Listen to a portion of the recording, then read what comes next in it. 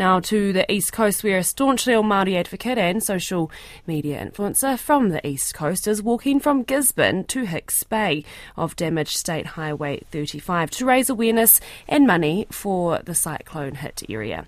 Much of the coast was cut off, and some areas still are, since Cyclone Gabrielle tore through the area, with bridges collapsing, slips cutting off roads, and some still unable to get to school and work.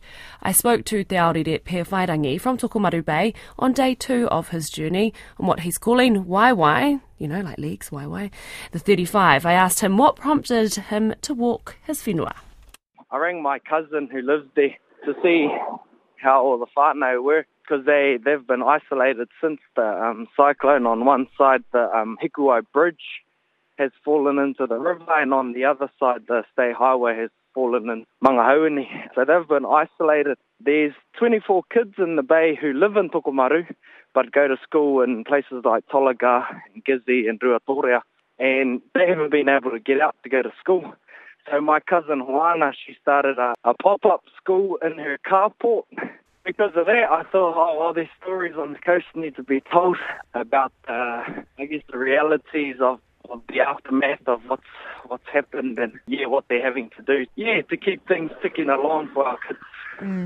Yeah, for sure, bro. Like you say, so many stories up that coast. And you started yesterday in Gizzy. How was the first day? Who joined you?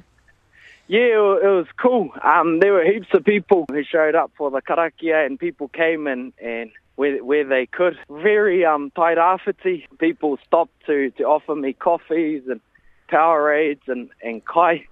Someone even pulled over and said, "Sorry, Breve, I can't join you, but I can drop my dog off if you want a companion." And which was really cool. And then later I thought, maybe the bro just wanted someone to walk his dog for the day. Free dog walking service. Yeah.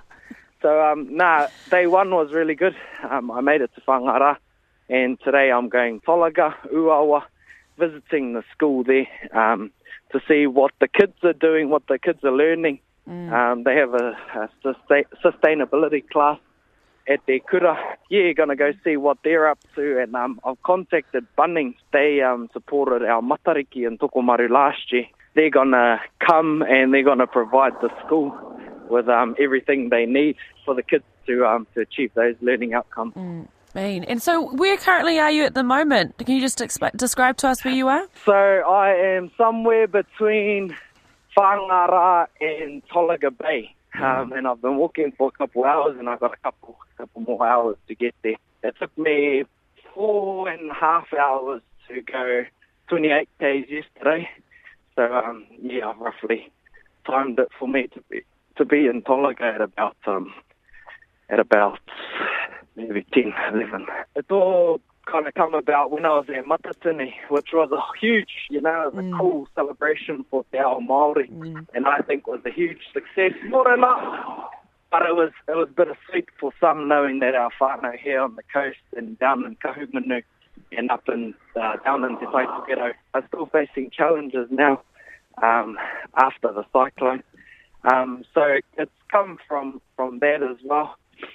Since Matatini, which was a couple of weeks to plan everything, I've kind of had to just call cousins, call favours, call mates just to get it off the ground.